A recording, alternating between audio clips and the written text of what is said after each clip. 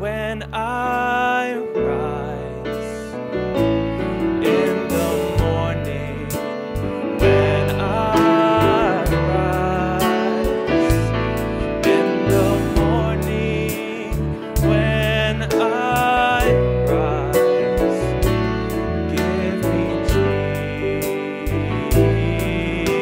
Jesus, give me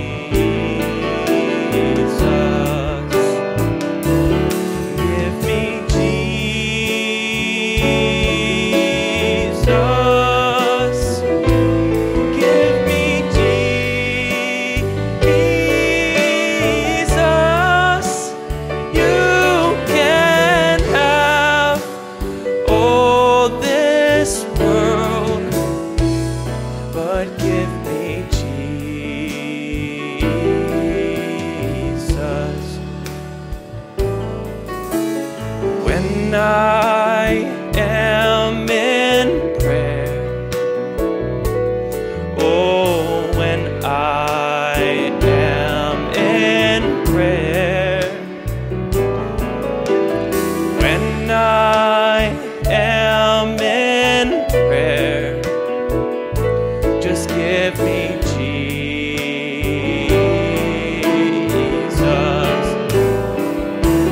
give me Jesus.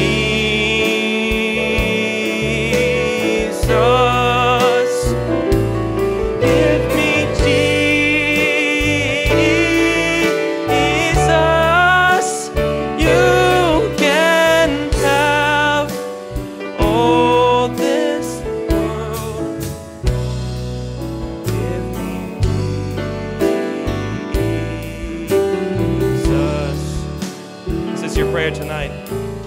When I come to die, oh, when I come to die, when I come to die, give me Jesus.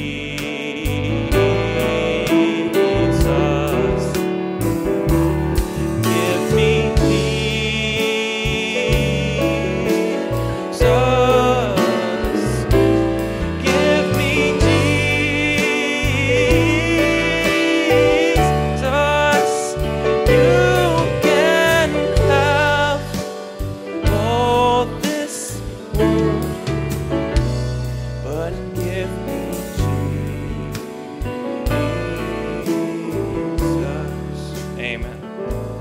good to see all of you. Just want to welcome you all in the house of the Lord tonight. Welcome those who are visiting. I see some familiar faces. Good to see the Franklins and the Katie Pruitt sister. It's just good to see every one of you, as well as just want to welcome those who are streaming. If we could sing that song, Something Keeps Holding Me, in the key of G. The trial of this world was getting closer. The pull I felt was more than I could bear. And I was on the verge of just giving over.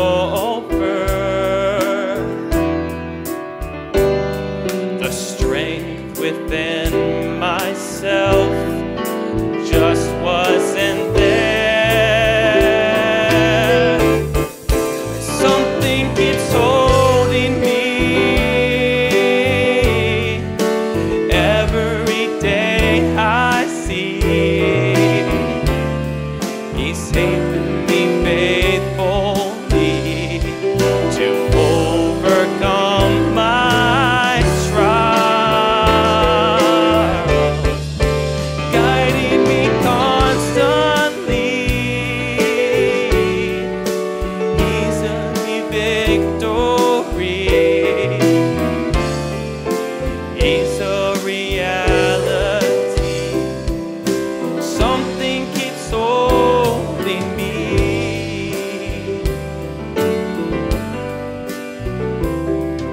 Satan laid before me his temptation,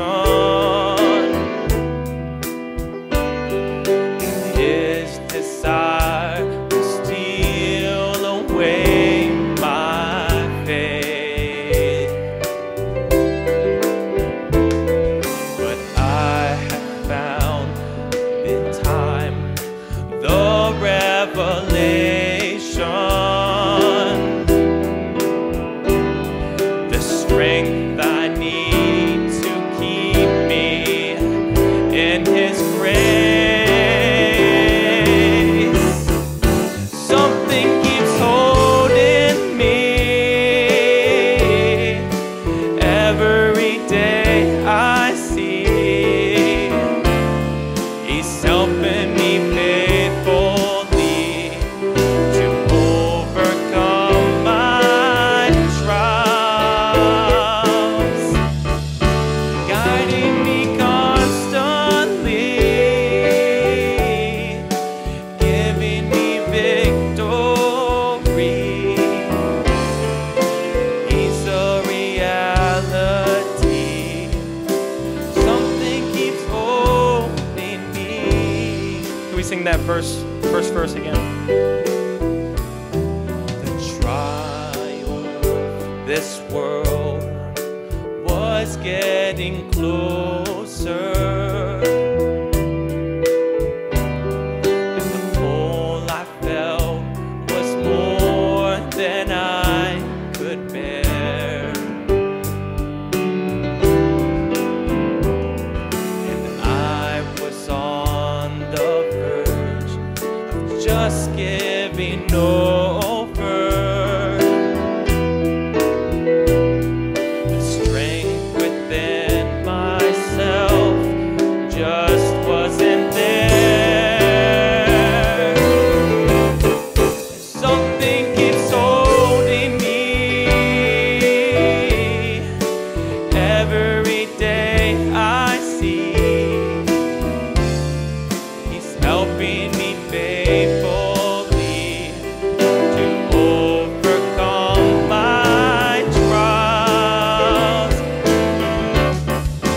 guiding me constantly, giving me victory. He's a reality.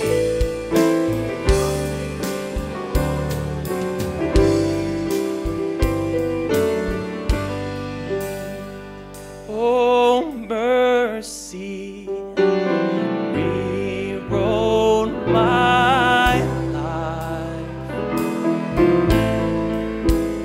Oh, mercy rewrote my life. I should have fallen, my soul cast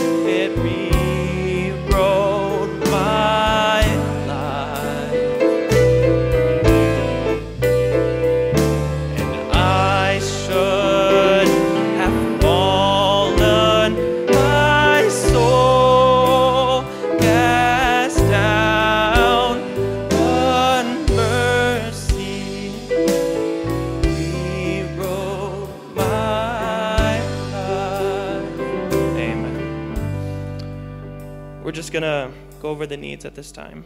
If Brother Sawyer would be ready to pray over them. We just have a few requests. Just remember the Cross family. They're in Michigan. Remember Brother Johnny Reynolds. He's in the hospital. He's recovering, but he's still in the hospital. So if we could just remember him, keep him in our prayers. As well as we have several families that are missing, traveling. So that, Brother. If you have an unspoken need, just by the lifting of your hands. Dear Heavenly Father, we just ask you to just bless the service tonight. Just bless Brother Johnny in the hospital, Lord. And just keep your hand over him and keep him healthy, Lord. Just ask you to bless Brother Barry while he brings your word to us, Lord. And just let it be a good service, Lord. Just let us be the best Christians we can be, Lord, and keep us humble, Lord. Just keep us in your path, Lord, and help us live for you, Lord. And just ask you to bless the rest of the service and the song service, Lord. We ask these things in Jesus Christ's name I pray. Amen.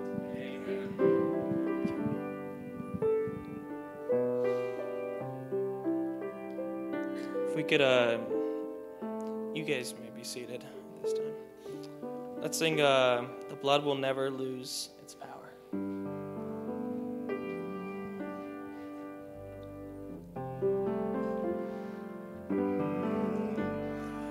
The blood that Jesus shed for me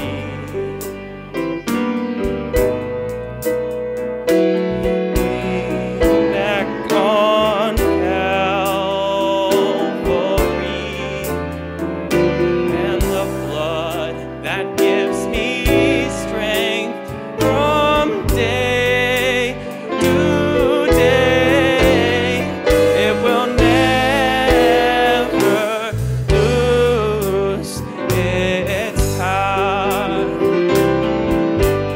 for it reaches to the highest mountain, and it flows to the lowest valley. And the blood that gives me strength from day to day, it will never lose its power. Are you thankful for that? Oh, it soothes my doubts and it calms my fears, and it dries all of my tears, and the blood that gives me strength from day to day, it will never lose its power, for it reaches to the highest mountain, and it flows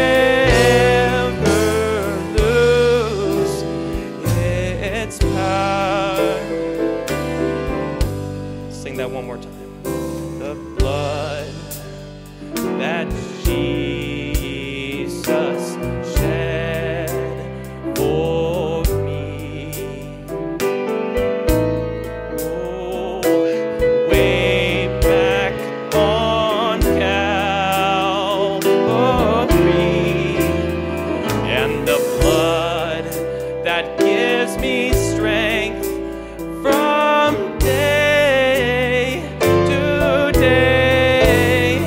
It will never lose its power, for it reaches to the highest mountain,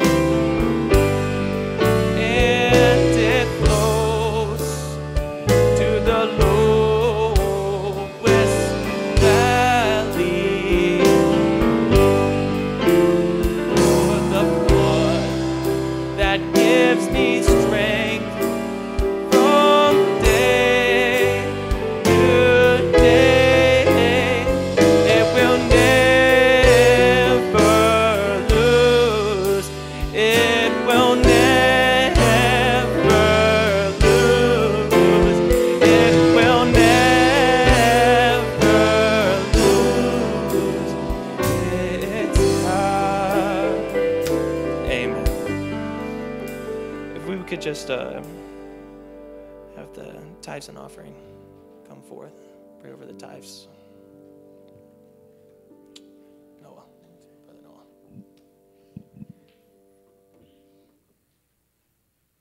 Lord Jesus, we're just so happy to be in your house today. Lord, we ask that you would just put your hands over the offering, those who can give and those who can't, just bless them, Lord. Let it be used for further of your kingdom. That's all this in your name.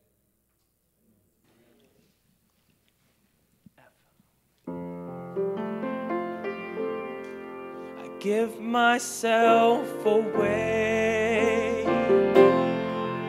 Oh, I give myself away so you can use me. I give myself away. Oh, I give myself away so you can use me. Everyone would stand. Here I am. Here I stand. Lord, my life is in your hands. Lord, I'm longing to see your desires revealed in me. I give myself away.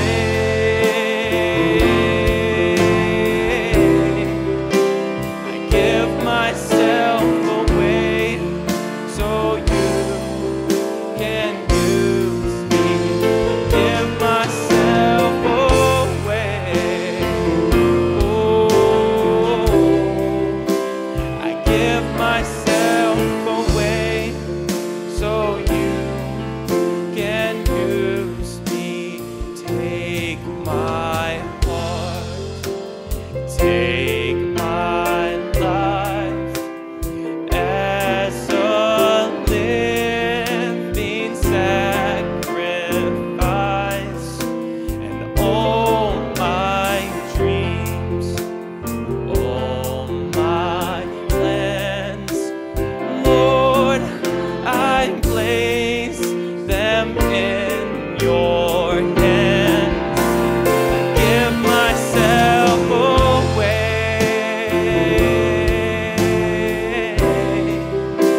I give myself away so you can use me. I give myself away.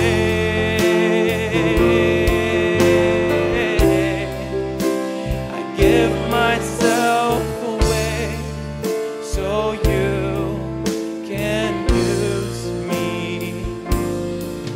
And my life is not my own. To you I belong. I give myself to you. Oh, my life is not my own. To you I belong. I give myself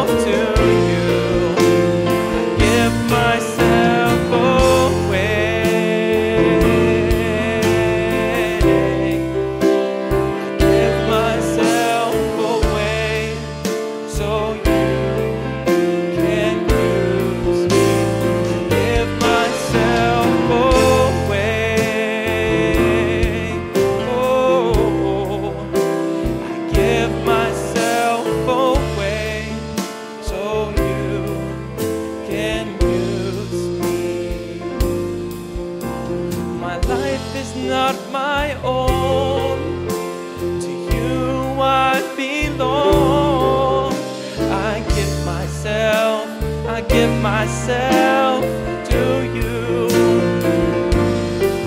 And my life is not my own. To you I belong. I give myself to you.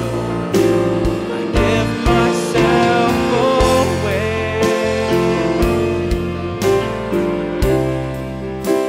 I give myself away so you can use me. Heavenly Father, as we bow in your presence tonight, we count it a great blessing, Lord, to be among your people. We count it, Lord, a great blessing to be under the leadership of the Holy Spirit. We count it a great blessing, Lord, to be saved and to know it.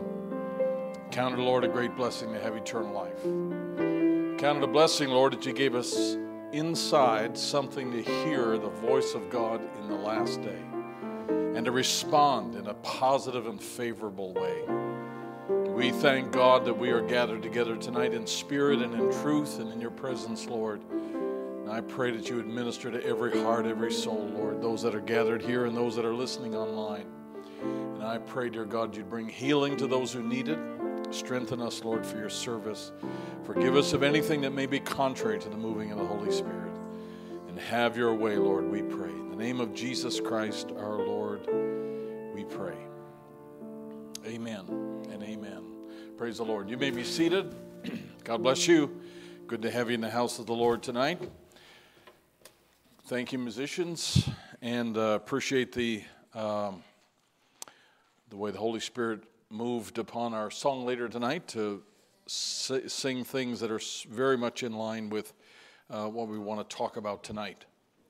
But before we do that, I'd like to just take a couple of minutes here.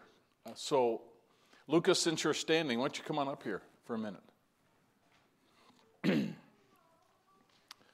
Just come on up here and wait for me. Be right back, folks.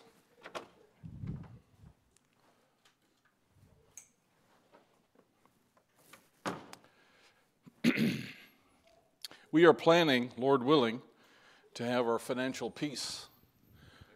No, you're good right there. Welcome aboard. Thank you. We're planning to have our financial peace coming up in August, and there's been some requests to move it to Sunday evening, and we're open to that. That's certainly good. I don't think there's any good time of the week. There's probably not any good day to start, but you just have to do it.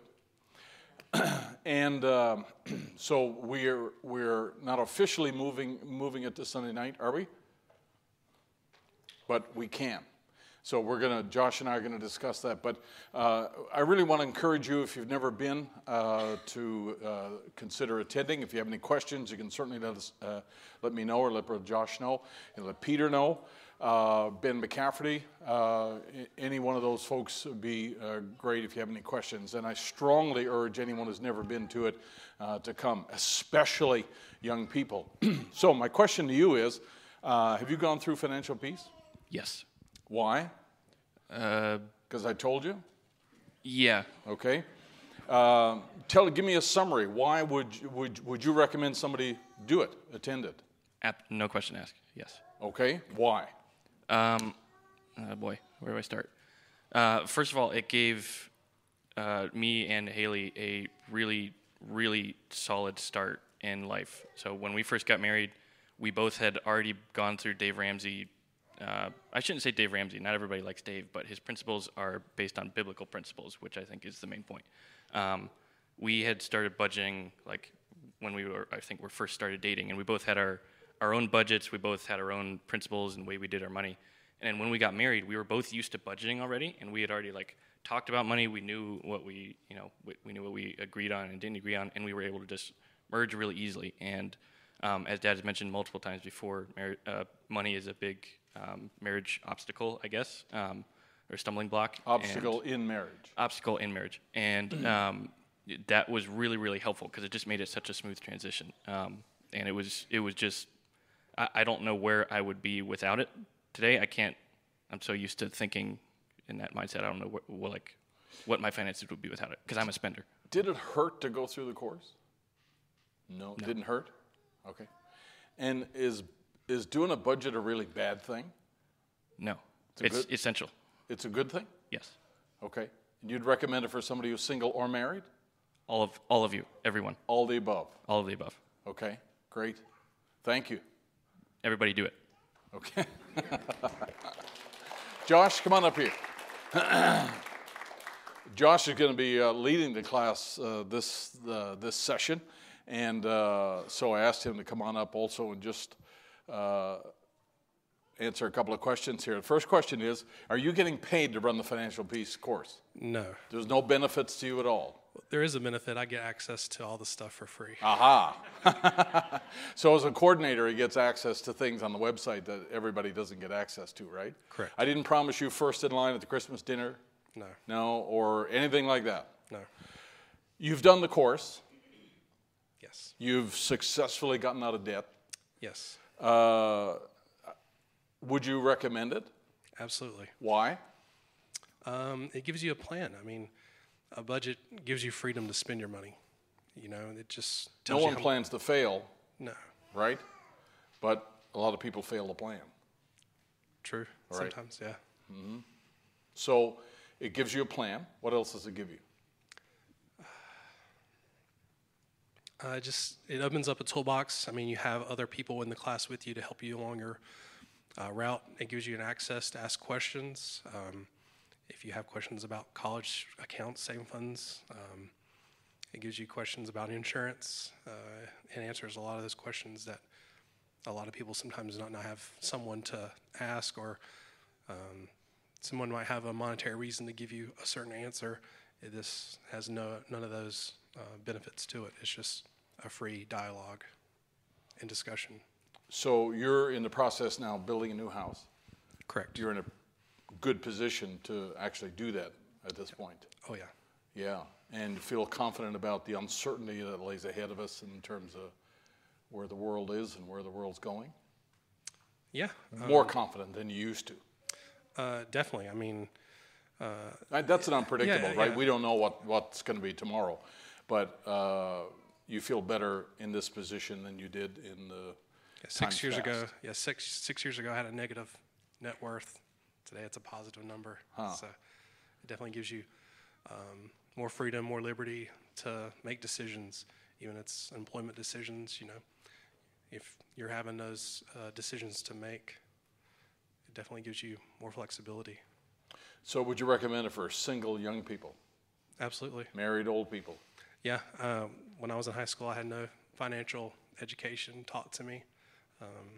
This helps you get like a good foundation, and especially if you're a young person, I would take it just because it teaches you to invest in yourself first.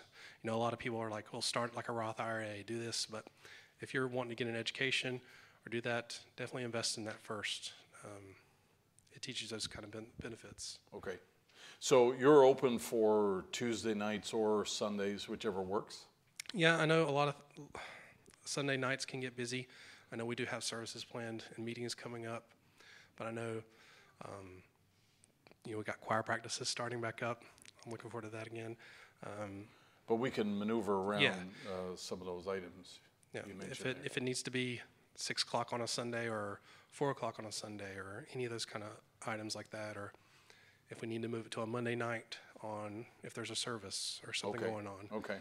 Yeah, So people should mention that to you if they're... yeah, absolutely. If you have questions on times and dates, and if we have the first meeting, and then 60% of the class can't come the next one, we'll try to find Okay. a day where 100% before we leave the next meeting. Flexibility is your Chinese neighbor's middle name, right? Yeah. Okay, great. All right, any last comments? Any last words of advice for everybody? Yeah, I would say it's definitely hard work to stick with it. I mean, it took me and my wife 30 months to get debt free, and it was $78,000. So it was a lot, and it was a commitment. But I think that's one of the reasons why,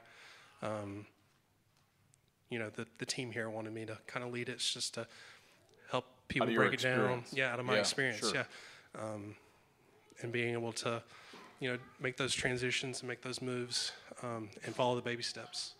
Good. Okay. Thanks, Josh. Appreciate it very much.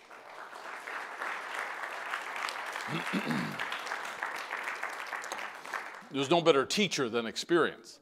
And with Josh, he's been through it, and several other of our brothers who also have taught the class, gone through the same thing.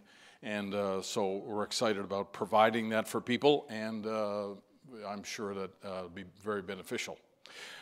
Just wanted to mention again, Mitchell and Megan are not here tonight. He's working and not here. Sister Cameron, nice to see you again. God bless you. Good to have you. And with Brother Johnny Reynolds, he is doing better every day. He takes a blood thinner, and they're just trying to make sure that those numbers on his blood counts and so forth are adequate and safe for him to go home. So that's why he's still lingering in the hospital a little bit. But he is absolutely delighted when folks reach out to him and appreciates it very much, he and his wife. And so we just want to continue to remember our brother Johnny in prayer. Now, Lord willing, and we should say Lord willing, Brother Paul and I are going to be doing a special Sunday in Dublin, Ireland on this Sunday. Brother Matt Watkins is going to be here to minister. There are already storms moving through Holland, and we already had to rearrange flights already. So if you don't mind, I got all fluttery when I heard the weather report today. And so they have us rerouted in different patterns there to get around all of that. But it's summer, and it's summer chaos. So this is the first time we've been there in a while. And if you don't mind remembering that need in prayer, especially the travel part. And we're going to just take a couple of days. It'll be our wedding anniversary. And Brother Paul's 40th or 30th, it's a wedding anniversary for Brother Paul and Sister Rebecca, so we're going to take a couple of days there. So if you don't mind remembering us in prayer. So Brother Matt will be here on Sunday. Let's turn our thoughts to the Word, and if you don't mind, let's stand to our feet this evening here. And we want to look in 1 John chapter 4. That's the first place that we're going to look. 1 John, the 4th chapter.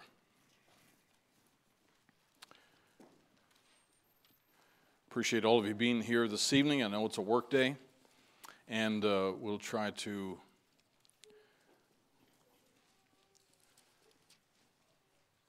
be as concise as we can. Let's start at verse 7 of chapter 4 of 1 John.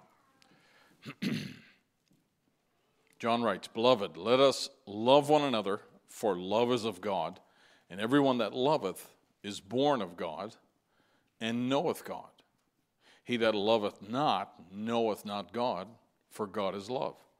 And in this was manifested the love of God toward us, because that God sent his only begotten Son into the world, that we might live through him. And herein is love, not that we love God, but that he loved us, and he sent his Son to be the propitiation for our sins." And may God bless the reading of his word. You may be seated this evening. A couple of people had mentioned unspoken requests to me, and I, in this case, in these two cases that I've been told about, they're not trivial matters at all. I'm not trying to hide anything, but these matters are of serious concern, and so I just wanted to mention that for those of you that pray, those of you that make lists and remember things. Those are two things that we want to keep in mind. Now, I stuck on this particular quotation here, and it really speaks to my heart, especially after Sunday and what I told you Sunday about my own experience, that we're supposed to represent God in eternal life. So everywhere we go, everything we do, all of our waking hours, we are representatives of somewhere else. We are representatives, just like I'm a representative of HBT when I go over and minister, Lord willing, this Sunday over in Europe. And when you go to a place, you go to another church, you're a representative of HBT as well. And we all are representatives of our church, and that's nice, that's one thing. But more importantly, to this world, you're a representative of what a Christian is. and what Christ can actually do in a person's life and in his heart, and turn them around and make out of that person that once was a loser, maybe a drug addict or somebody who lived an immoral life, to make something beautiful out of that life. And you're a representative of that. You're a display of the power of God. You're a display of the redemptive program of God. And that's a high calling, really, when you think about it, because you're actually proudly displaying the blood of Jesus Christ at work. Because life is in the blood, right? And if that life is in you, you're actually displaying his life in the same way that the Israelites displayed the blood on their doorposts when the death angel passed through. It was there to be seen. It was not hidden. It was there to be seen. It was something that was meant to be observed. And hey, I'm looking for something. I see it. And that's what we are. We're representatives of God in eternal life.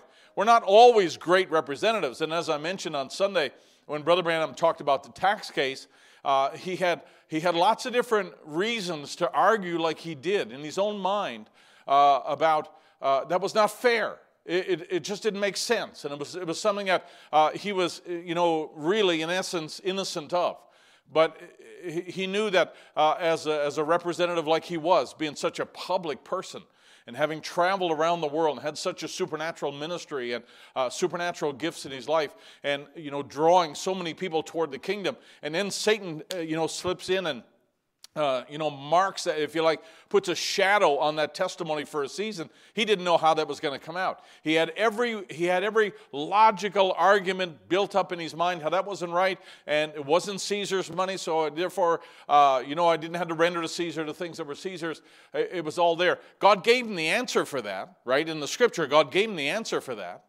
When he referred back to the Scripture and told Peter, he said, "Hey, Peter, go on out and cast your hook in the water and bring out a fish."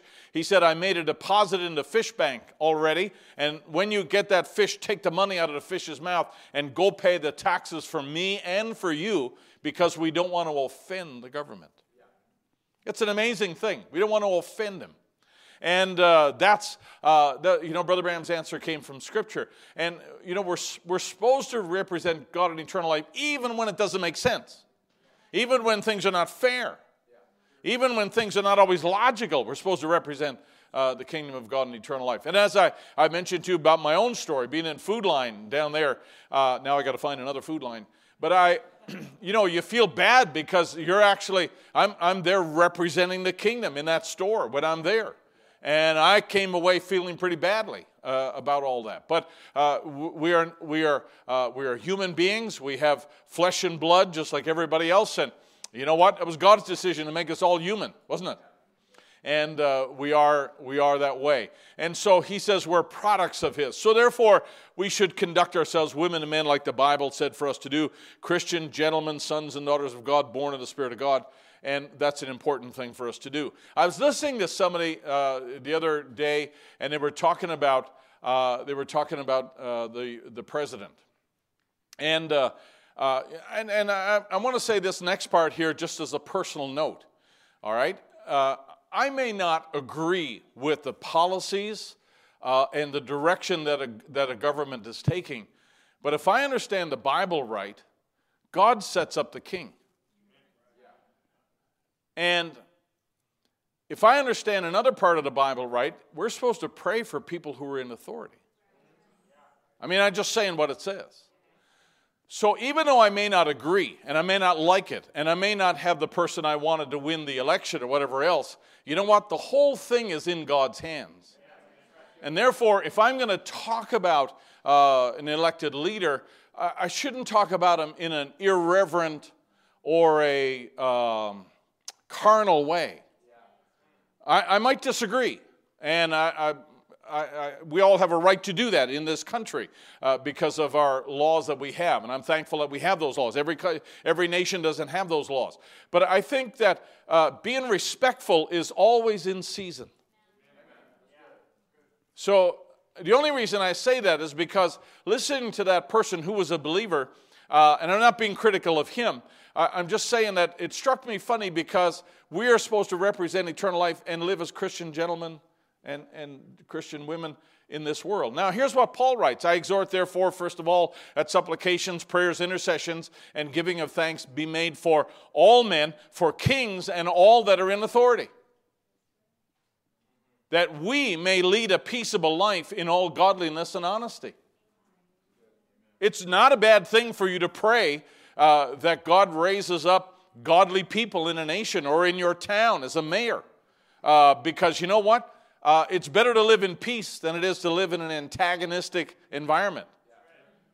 And you know what? If they pass good laws that are favorable to us, great. We're living at the end time. We're living in the days of Sodom, and I understand that. But who knows? If we're going to do what the Scripture commands us to do, we are to pray with supplication, prayers, and intercession, and the giving of thanks. That's the way Paul says we should go at this.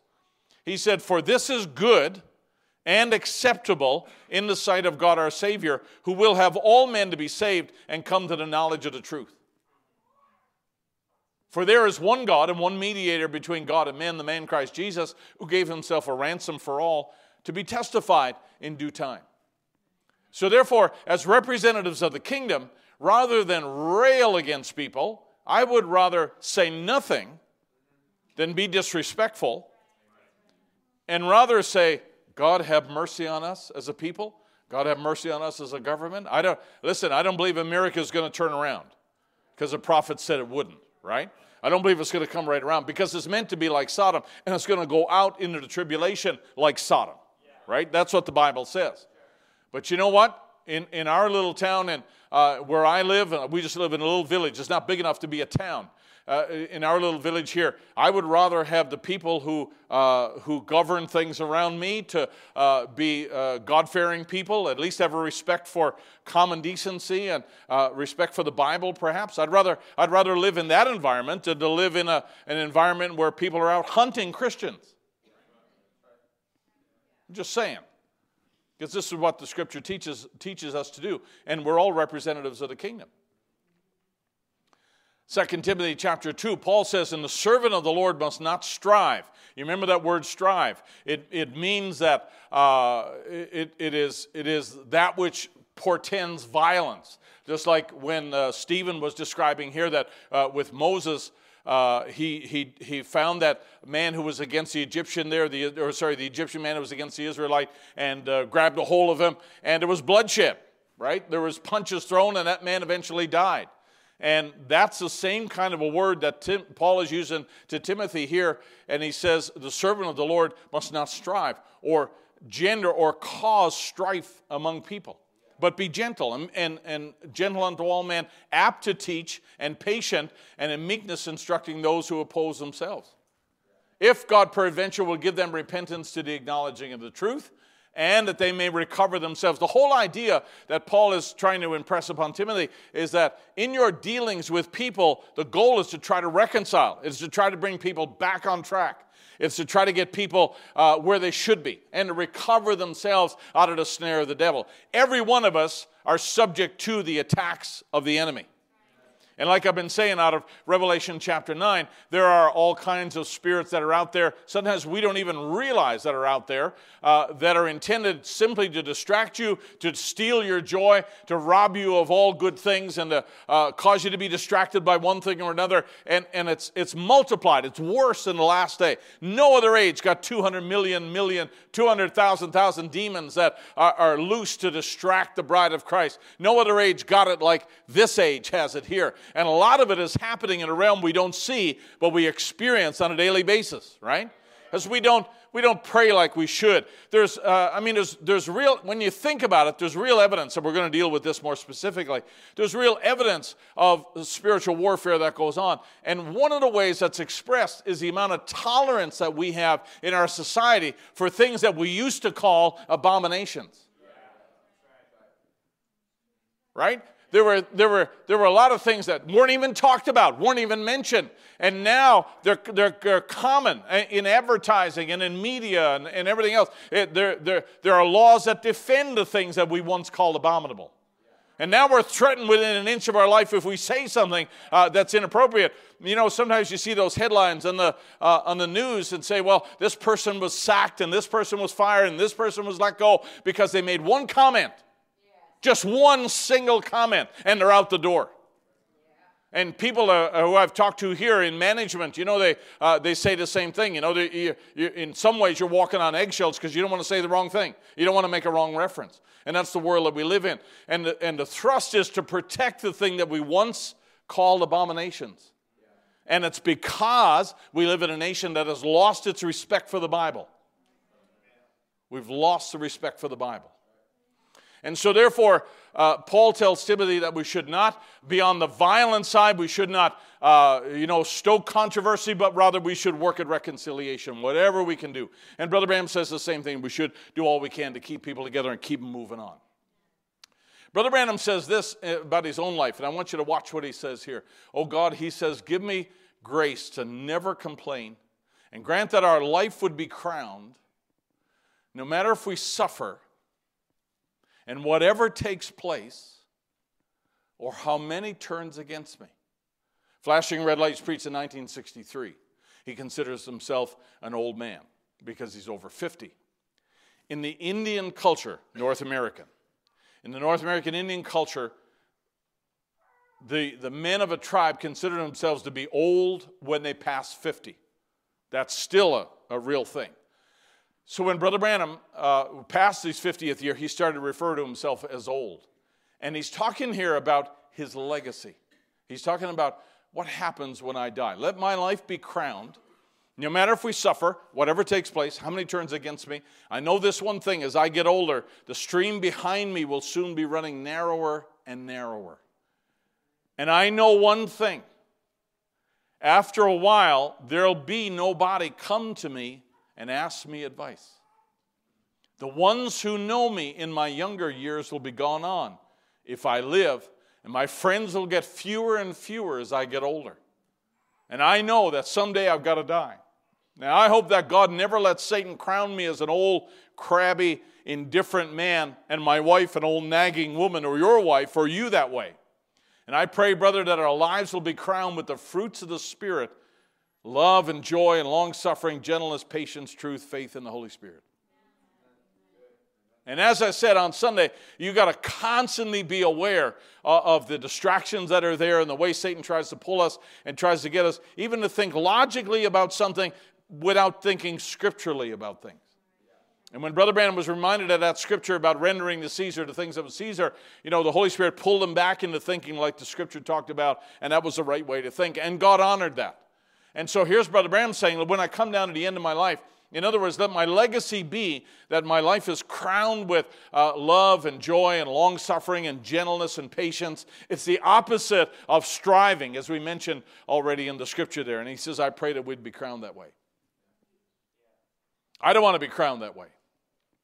I don't want to be crowned as somebody who's contentious and somebody who's fighting all the time, has a fighting spirit. I don't want to be that. I'd rather be someone who's crowned with these attributes at the end of it here: love, joy, long-suffering, and gentleness and patience, prayerfulness. I was listening to a song the other day, and I didn't catch all the words. I wanted to actually try to find the words and see if I could say them. But this person was singing about his legacy, and the line said, "Only Jesus." And man, I can't think of the rest of the words there. But he was talking about attainments in his life, and it was actually a pretty good song the way it was worded. And he was talking about how a lot of people strive to get lots of things. And he said, but when it comes to the end of my life, he said, let it be only Jesus. And I think that was actually the name of the song. I'm not sure.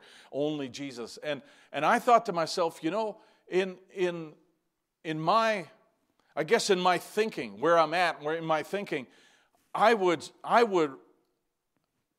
lean towards making things more simple and streamlined in my life and in my ministry and in our church, so that the thing that's magnified is not the volume of activity or the number of people or the amount of things we accomplish, but that Christ is magnified. I would really rather go out in this, to leave the Gentile dispensation and either leave this world or go with the bride with the testimony that he was welcome here all the time. And he was not pushed aside because of the busyness of the church. He was not pushed aside because we were too involved in this or that. There are obviously some things that we take on that are good and that wholesome and we enjoy and all the rest of it. And, that's fine. But sometimes you can actually get caught up in the momentum of stuff and kind of miss the point. And the point is not how much stuff we do. The point is not how big the church is or how far we go. That's not the point. The main thing is to keep the main thing the main thing. I said the main thing is to keep the main thing the main thing. And the main thing is not Brother Barry, and the main thing is not HBT, and the main thing is not you, and the main thing is not dinners. The main thing is Christ. And I will tell you, it's easy to get distracted from keeping him the main thing. I mean, we all say, oh, we never do that. Well, sometimes we can. Because we're so busy, we can get burnt out, we can get, just overwhelmed by things and so forth. To me, I guess what I'm telling you is that in my own thinking, I'm leaning towards, if we have a legacy at all and we're the last of the Gentile bride and we're going out, let us go out holding the banner of Christ high. That we're believers. That we love the Word of God. I just kind of like that idea. I just kind of... And I'll tell you what, I know this too, that God is faithful. And like Paul says here, let us therefore as many as be perfect. And how many know that the blood of Christ makes us perfect? He makes us accepted in the beloved. When we look at ourselves, we see ourselves far from perfection, right? I mean, when we look at ourselves, naturally speaking here. But when God looks at us through the blood of Christ, he sees something different than how we see ourselves. And when someone's critical of you, they're not looking at you the way that God looks at you, right? When somebody picks you apart and finds fault with you, that's not the way God's looking at you. When God looks at you, he sees you as a sinless, virtuous, justified son or a daughter of God. And he says, let us therefore, as many as be perfect, be thus minded, think this way. And if in anything ye be otherwise minded, God shall reveal this even unto you. So there's none of us that are going to fall behind in what we have need of to get out of here at the right time. I said there's none of us going to fall. If you're a member of the perfect, if you're a member of the blood washed, none of us will fall behind. We'll all have, whether we get it here or whether we're old and feeble and not able to come to church and you're listening to the service online or whatever else. Let me tell you, God's obligated to his bride to get to his bride everything they have need of, whether they're young and active and visiting different places or whether they're just faithful and coming to the church here or whether they're at home like Sister Sherry. Tonight she's at home and listening. It doesn't. Your physical space is not as important as you having your heart in tune with God, because when your heart's in tune with God and you're perfect because of the blood of Christ, he's obligated to bring to you everything you have need of to stay in step with the bride of Christ. You don't need to be married. You don't need to be single. You don't need to be old. You don't need to be young. You don't need to be a preacher. You don't need to be a singer. You just need to be a believer. And he says, nevertheless, whereto we have already attained, let us walk by the same rule and let us mind the same thing. You know what? Because there's no great ones among us here. We're all walking by the same light. We're all believing the same message, right? We all have the same Heavenly Father. We've all been forgiven of our sins, thank God. And you know what? We're all going to enter into glory at the same time. There's no one church going to get there faster than another church. There's no one minister going to get there faster than another minister. That doesn't work that way. Paul says, hey, we're walking by the same rule. We're minding the same thing. We're believing that God's going to get us through. Now, hold that just for a minute here. Brother Branham says in Scriptural Signs of the Time, Lord Jesus, maybe I belong to a church, but I never was satisfied and have shouted, spoke with tongues. All these things are fine. I have nothing against that, but that's not what I'm talking about. I'm talking about the love of God that's really down there in a person's heart. That's the Holy Spirit. And he says, and you want that. Something that's real, seasoned. That'll make the Word of God live through you and act through you. No root of bitterness in the channel. Holy Spirit just flowing right through you. That's what you want. That's what you want. That's what you want to have. And you can, your geography doesn't matter here. You can live in one state versus another state. Your physical location doesn't matter. It's you having that real love of God down in your heart. That's what really counts. I believe when you have the real love of God in your heart, the sons of God are led by the Spirit of God. God will find a way to get you to where He needs you to be. God will make sure that you receive everything that you have need of to get to the next place that God wants you to go. I'm hoping the next stop is glory. I'm hoping the next place is a new body. That's what I'm hoping for. And I believe the love of God's going to take us to that because that's what He promised. And Brother Branham said there's all kinds of other things here, religious things that are going on in the first paragraphs. And people participate that, and they can feel like they're saved, feel like they're okay because they're a part of a church that's got this or that happening here. He says, no, that's not what I'm talking about, though. I'm talking about this relationship that a person has to have with Christ. That's what matters. Are we all in agreement?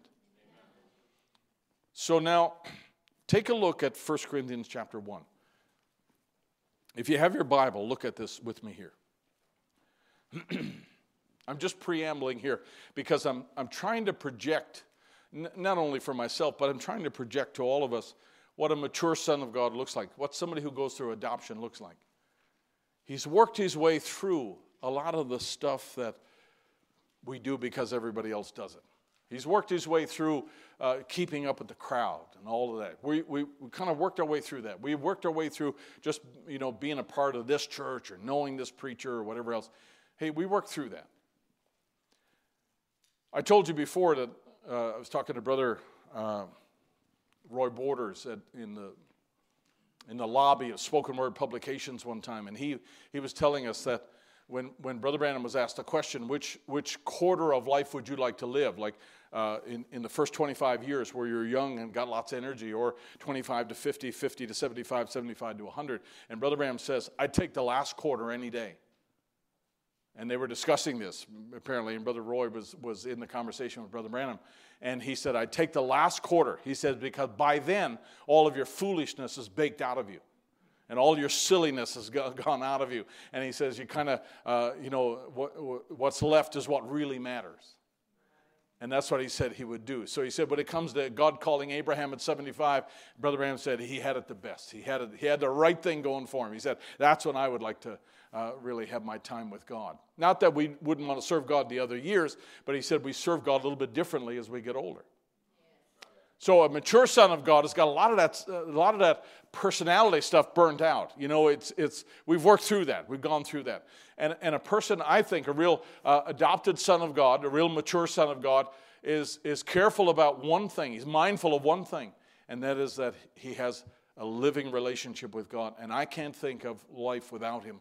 I could not think of going through a day without Him. That's what matters most. Because the pendulum swings two ways in everyone's life, doesn't it? We have good health, and then we have not so good health. We have lots of funding, and then we don't have lots of funding. And we have clear thinking, and then we don't have clear thinking. And sometimes we laugh, and sometimes we cry. And sometimes we're planting, and sometimes we're sowing. And there's all kinds of seasons in a person's life. And God knows exactly where those seasons are coming and all about it. He doesn't tell you. Thankfully, He doesn't tell you. But we experience them. And life is not linear. It's not flat. It's not consistent. There's nothing consistent about this life. Change and decay is stamped over everything about this life. But a mature son of God knows this, that if God placed me here and God called me and God saved me and I have eternal life, I really don't have a thing to fear because heavens and earth can pass away, but His word's never going to pass away. And if it's Christ living in me, you know what? I got a permanence that the world doesn't even know anything about. And they can say the earth is 80 million years old. You know what? That's only a drop in the bucket compared to eternal life. And I don't have a thing to worry about because even if Russia gets excited over there and somebody sends a bomb this way or whatever else happens here or our economy falters, let me tell you, if God can know the number of feathers in a sparrow's wing, God can know what you and I have need of. So Paul is telling the Corinthian church here, this is 1 Corinthians 1. So he's telling them right from the beginning a couple of principles he wants them to understand. And we have looked at the first chapter, but I want to just highlight a little portion of it here before we move on to our little section on talking about love. I thank God, verse 4, 1 Corinthians 1 and 4, I thank my God always on your behalf for the grace of God which is given unto you by Jesus Christ, that in everything you are enriched by him, and in all utterance and in all knowledge. Now, I've got a couple of words inserted here in the same scripture on the board here. So he's saying that in everything that you people will have all the spiritual riches you'll need. You may not have all the physical things you need all the time, but God wants you to have all the spiritual riches that he's providing in this particular time. God wants you to get it all. And he loves you enough to make sure that you have ministry and you have resources and you have access to everything that God's providing in this particular day. That's why God sends ministers, right? That's why God gave us the message recorded in this last day. Hey, listen, the only way they got to read something a prophet wrote is if somebody took the time to sit down with a pen and a scroll and write it out and run it to the next town and give it to the pastor there. You know what? We don't have to do that. We can click and we can have access to everything Brother Branham said whenever he said it. I think it's great. I think we're blessed. And God, by that, has given us access or spiritual riches by Christ. He's given us all that enrichment in all utterance, and that word there means the logos, and that is the things that God says and the meaning and the substance behind it, and in all knowledge. So God wants you to have the Word, he wants you to be spiritually rich, and he wants you to have the knowledge, or like we have defined this before, the sophos, the experience, because you really know something best when you experience it. Right? Like Brother Josh was talking tonight about going through financial peace and becoming debt-free. That's not a hope so. That's just not a theory. He's done that. He and his wife have worked through that and come to that place and can say, by God's grace, now here we are. And so, he applied certain principles and did certain things here to get where he is. And it takes work. It's not hard, like he admitted tonight here. But you know what? I got the experience. And if I did it once, I can do it again. And if I can do it, and it's such a blessing that other people could do it as well. And God wants, this is what Paul is saying, that you people, you're called, you are blessed, you are rich, you are recipients of the actual voice of God.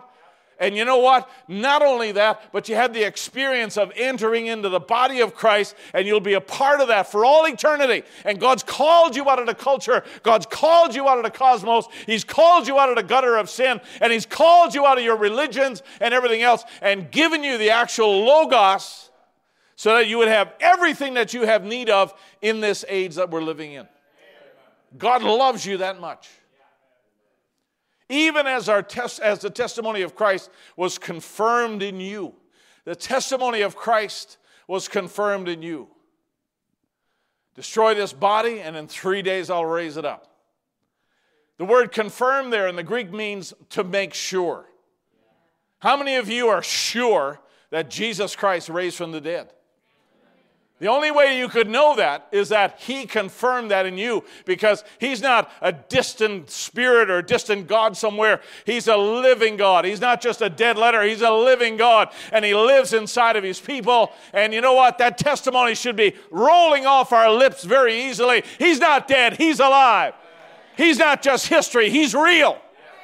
He's just not some fog somewhere. But let me tell you, he's nigh, even as close as the breath we breathe.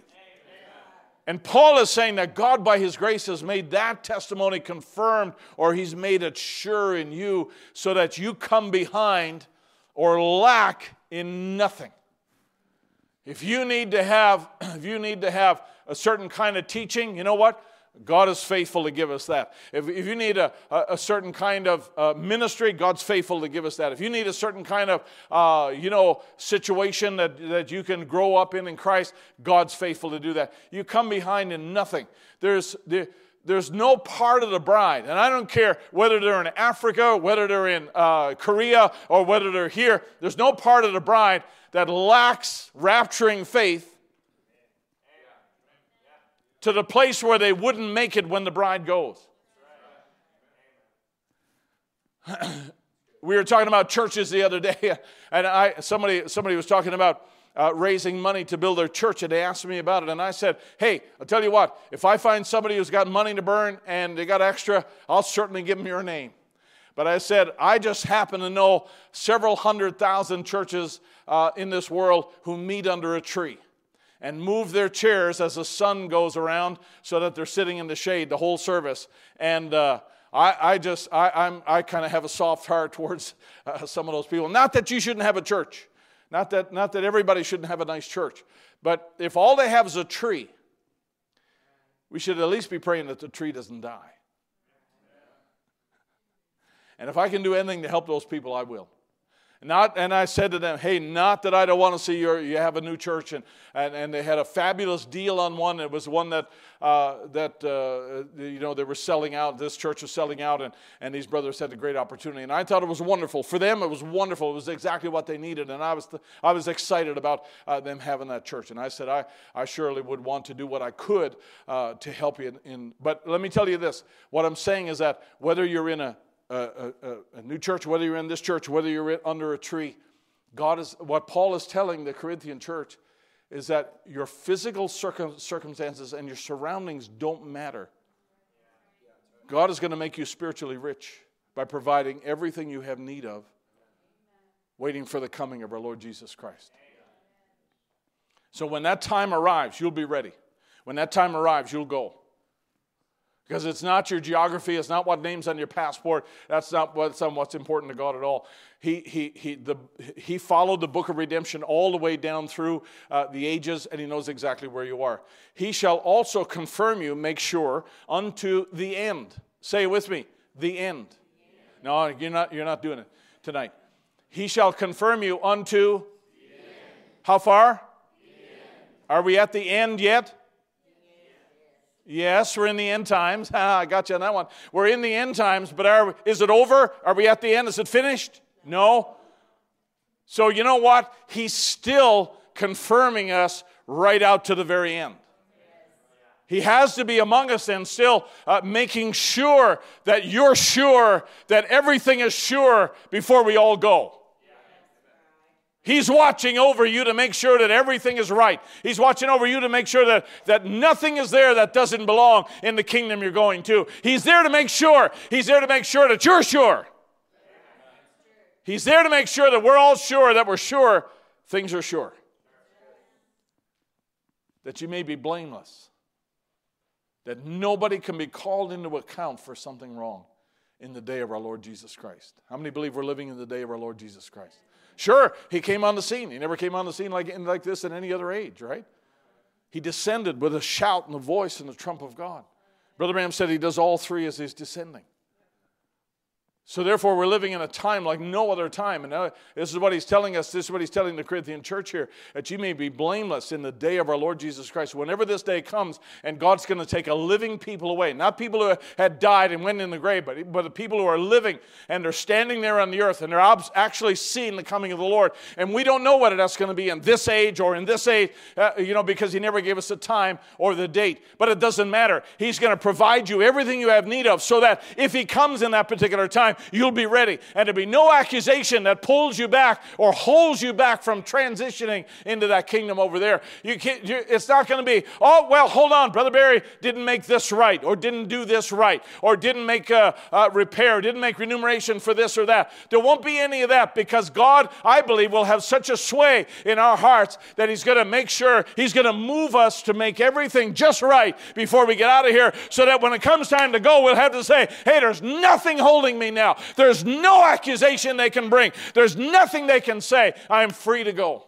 Amen. And the things we hide in our hearts, God is faithful to find those things and let us know. God is faithful, and that means worthy of trust, by whom you were called into the fellowship of his Son, Jesus Christ our Lord. Now, let me say this. That's the preamble to the book of Corinthians.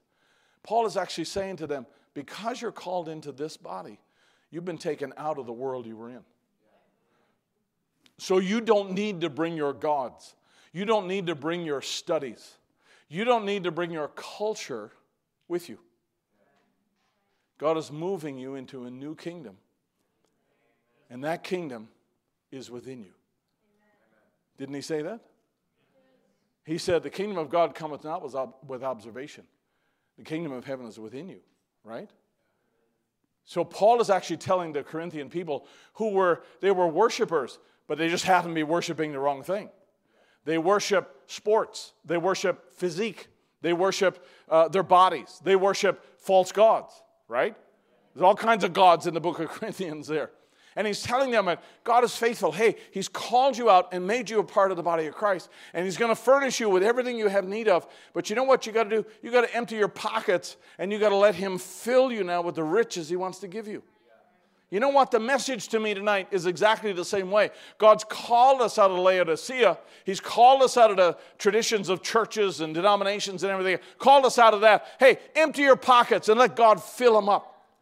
Not with what you think should go in them. Not with what your priority is or what somebody else is doing out there. Let God see you with empty pockets and let him fill those pockets with all the riches he wants to put in there. That's what God wants to do. And emptying your pockets, emptying your mind, emptying your heart of things that we hold dear. Hey, that's a good thing. That's a good thing for us. And that to me is coming back to that simplicity that we have in Christ. We're not encumbered by a whole bunch of stuff. But we're just walking in the light as he's in the light. Now what we mentioned in the very beginning here is that one of the attributes of mature sons and daughters of God, adopted sons and daughters of God, is that they understand and they practice forgiveness and love. And they matter. So therefore, let's just deal with the subject of love. Let's introduce it, and then we want to define this thing called the love of God. And we'll see how far we can get here. Love is of God. I need you to do something for me here. It's just a mental exercise. You don't need a pen and paper. You can do this in your own thinking here for a moment here. I want you to think about anything in your life right now, anything in your life that would cause you to be distracted or separated from the love of God. So count the number of things. You don't need to write down the things, but just count the number of things. Like, are there 2 or 3 things in my life? Are there 10 things in my life that separates me from the love of God, distracts me from the love of God? Is just in your own mind, just think, is there one thing that seems to come up? Is there one thing that's happened now that's really got me worried and frustrated and anxious about things? Is there something that I fear distracts me? Just think about that. I need you to come up with a number. 1, 2, 3, maybe 15, 20. Now I want you to take that number and multiply it by 0. And what number do you come out with? 0. Because there's nothing that separates us from the love of God that's in Christ Jesus, right? Amen. So all of the issues that we have in life, the things that we think separate us, they don't really separate us at all from the love of God that's in Christ. Because nothing can. So this love is kind of a different love than natural love. But let me give you a little statement here. Brother Branham said that marriage is honorable and it should be entered prayerfully and reverently, and genuine love for that woman will bind you together forever. And what you bind on earth is bound in heaven. He said you might get stoop-shouldered and bald-headed and wrinkle-faced and everything else, but she'll love you just like you did when you stood with wide shoulders and curly hair, if it's really God. For you're looking to the time when you've crossed the river yonder. That's what we're looking to. We're looking to that time when you'll spring back again to young men and women to live together forever. That's God's eternal promise. You look into that time when you cross the river and now there's no hindrance, there's no old age, there's nothing at all that hinders you. Let me give you an example of that. This is a real story. Sergeant First Class Joseph Gant, who was a prisoner of war in the Korean War, 1950. In December 1950, one of the last things he did was take a $100 bill and write his wife, Clara, a letter, put it in the envelope and sent it off and said, we're going into action in a couple of days. He said, but I wanted you to have this and be able to enjoy Christmas and buy some things for yourself. When he left for overseas, he told his wife, he said, if anything ever happens to me or I don't come home, he said, I want you to remarry. And she told him, absolutely not. I had a hard enough time getting you to say yes, and for me to say yes. And so therefore she said, I'll wait till you come back. In this picture on the right-hand side, she's now 93 years old. And Sergeant Gant, he died in 1950. They had information, intelligence that he died, but they had no idea where he was buried or any of his remains. And finally, after all of those years, and she waited all of those years because she said, I told him I would wait until he came home. And she never married, never went with another man at all. She built her own life, and she was a caregiver and a caretaker, worked with underprivileged children and so forth. And she spent the rest of her life doing that until every so often, because there's still about 85,000 missing in action servicemen that we as a country know about. And whenever they find these remains, they examine them, they do a DNA and RNA and so forth, and they try to track back who this actually is. So there is a meeting that's held every so often in Washington by the Department of Defense, and they give updates to families on what they found and who they found, and evidence that suggests that this is actually that person. And Clara Gant would go many times to those meetings in Washington. She'd have her family bring her, or she'd go herself and fly out there because she lived out on the West Coast. And she would go and listen to those meetings and the reports and who was found and who was discovered and so forth. Her family thought she was crazy because they said, well, why are you still looking here? It's been all of these years, and he's never been found. And so finally, when she turned 93, somebody from the Department of DOD called her up on the phone and said, are you coming for the meeting in the fall about the missing in action soldiers? And she said, oh yeah. She said, I plan to be there. And she said, I just knew in my heart it was because that they had found him. And somebody had discovered these human remains in Korea, in North Korea, and they wound up going into Hawaii, is where they do the analysis and so forth, and they wound up verifying absolutely that this is Joseph Gant. And so they brought him in a container, and this is the soldier there at the ceremony, and they brought him off the plane, and she was standing there, and she just reached over and touched the container, and she just simply said, I missed you. I missed you. And he was buried in Inglewood Cemetery later that day, and they made a grave with two markers on it, one for him and one for her to eventually join him in death.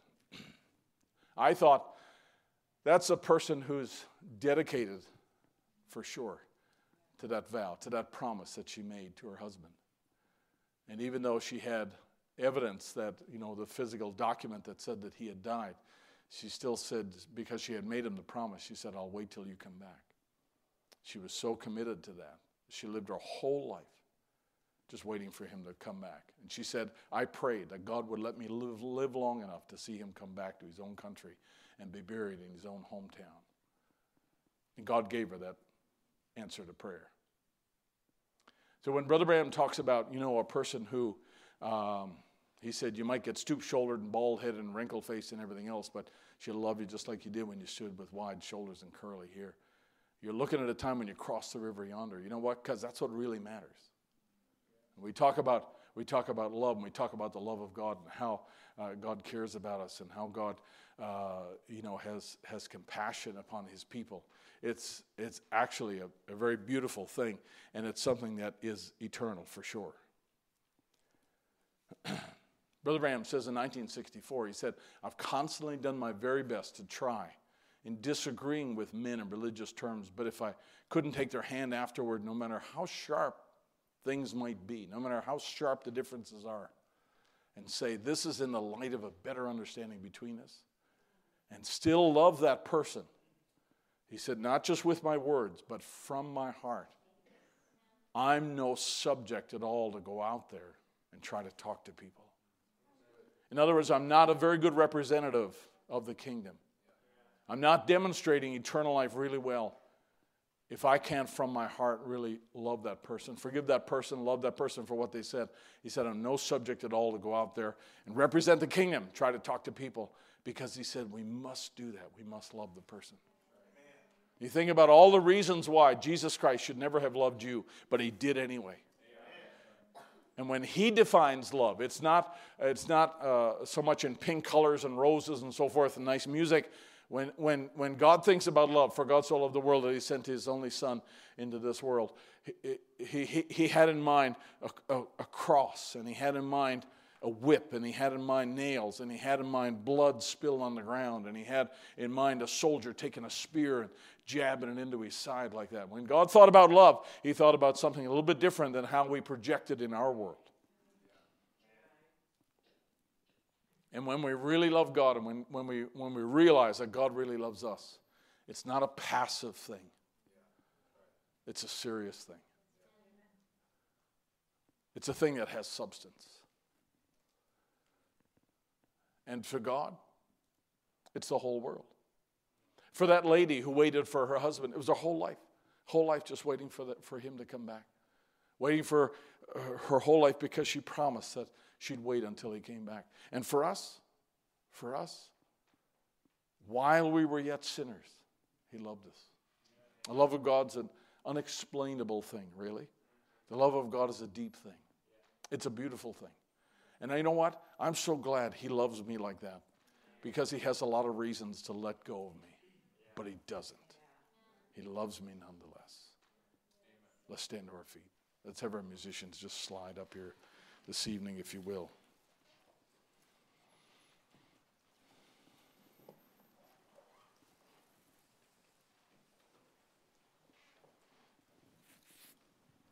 And because he loves us, he's going to provide everything that we have need of. We'll be spiritually furnished here. We'll have everything that we have need of to get from here to there before this thing winds up. We'll have one who watches over us and guides us to make sure we get everything right, so that there can be no accusations held back for that last moment when we're supposed to leave here.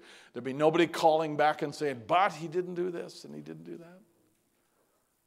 I thank God for how he searches hearts and deals with us, and in services, brings up different things. And very often I hear you say, and people say, man, I came to church with a question, and I was just listening in the service, and all of a sudden, bang, there's an answer. There's an answer I was looking for.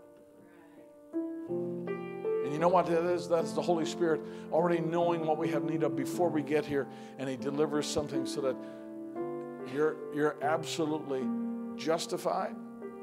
We have answers. We have the solutions. We have everything that we need to have. And he does that only because he loves us. He loves us so much. Aren't you glad he loves you? Aren't you glad you got a heart to love him? A heart to love him is a great thing. It's a great thing. I want to live just the way he wants me. I want to give until there's just no more to give. I want to love till there's just no more love.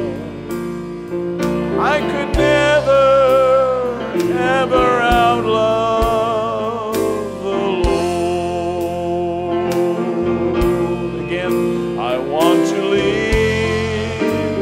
just the way that he wants me to live. I want to love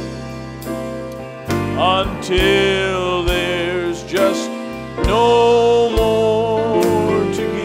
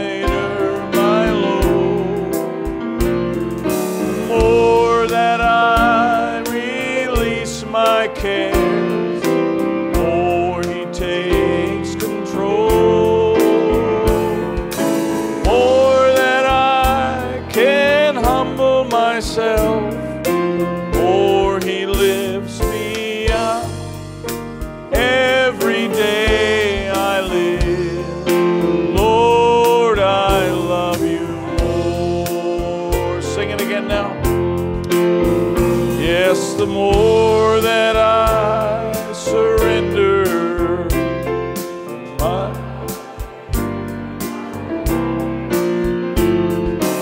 more that I release my cares, the more He takes control. More that I can humble myself, more He lifts me up. Every day I live, oh Lord, I love you. One more time. Yes, the more that I surrender, the lighter my load. More that I release my care, more He takes control.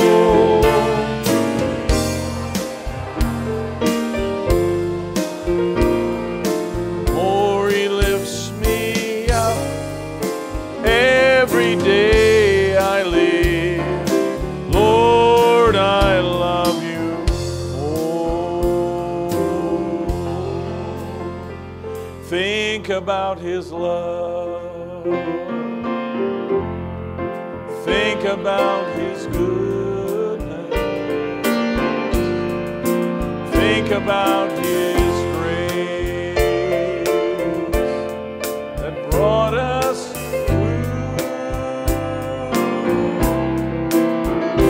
for as high as the heavens above,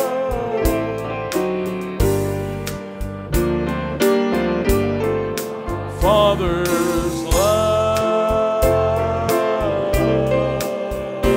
Yes, great is the measure of our Father's love. One more time now. Think about His love and think about His goodness. Think about His grace.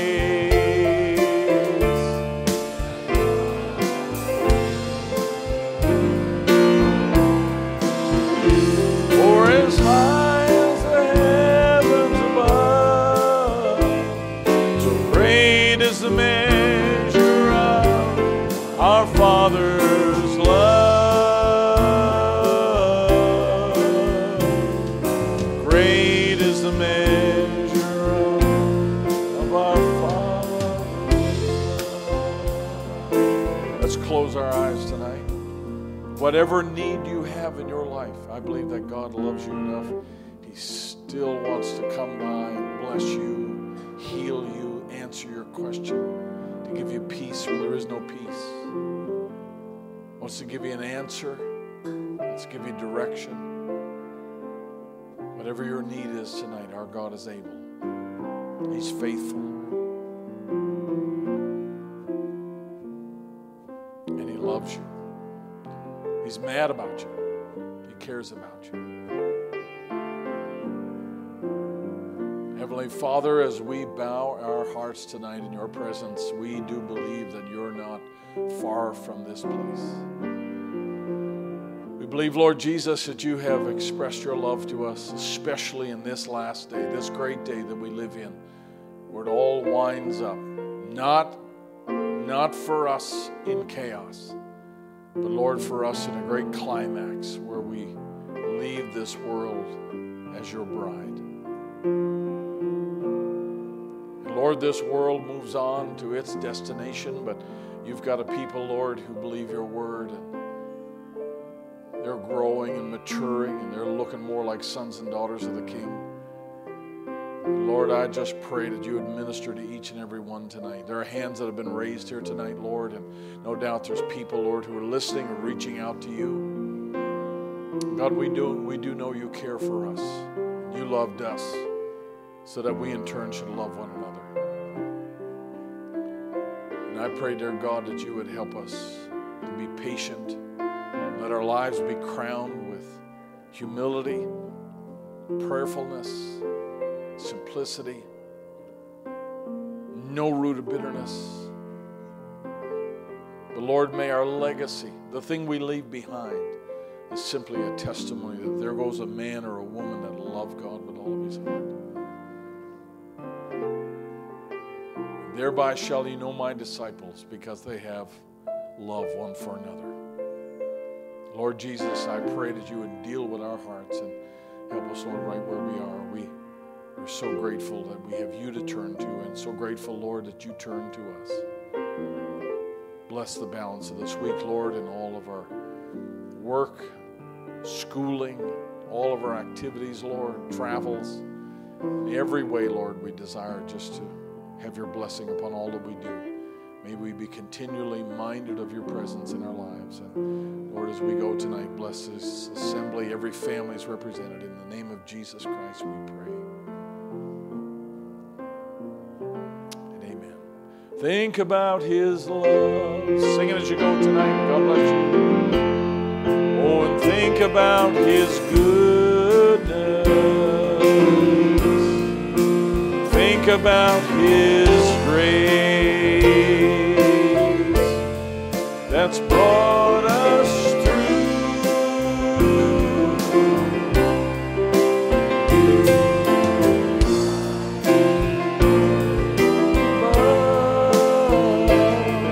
So great is the measure of our Father's love.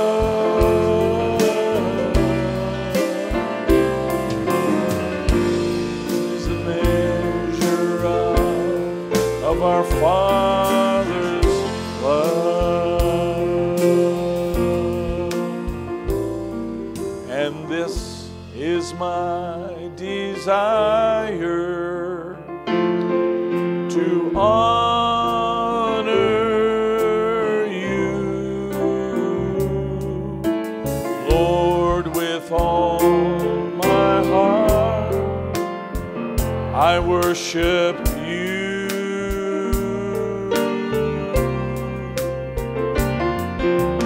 All I have within me, I give you praise. All that I adore is in you.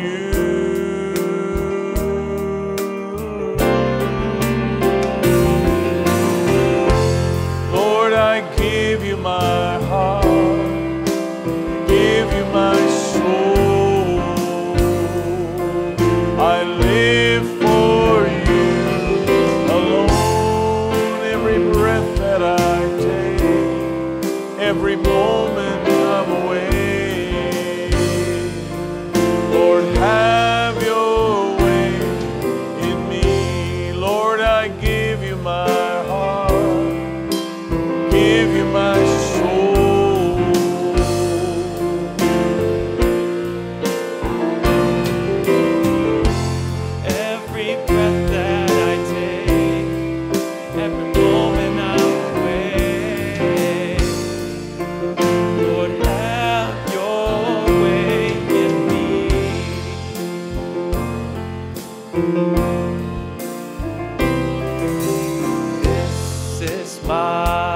Desire to honor you, Lord, with all my heart. I worship you.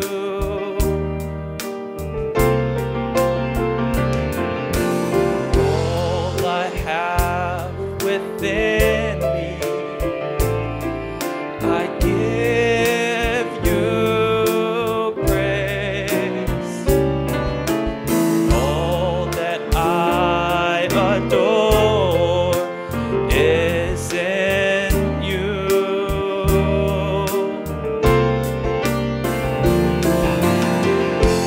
Lord, I give you my heart. I give you my soul. I live for you alone. Every breath that I take, and every moment I'm away.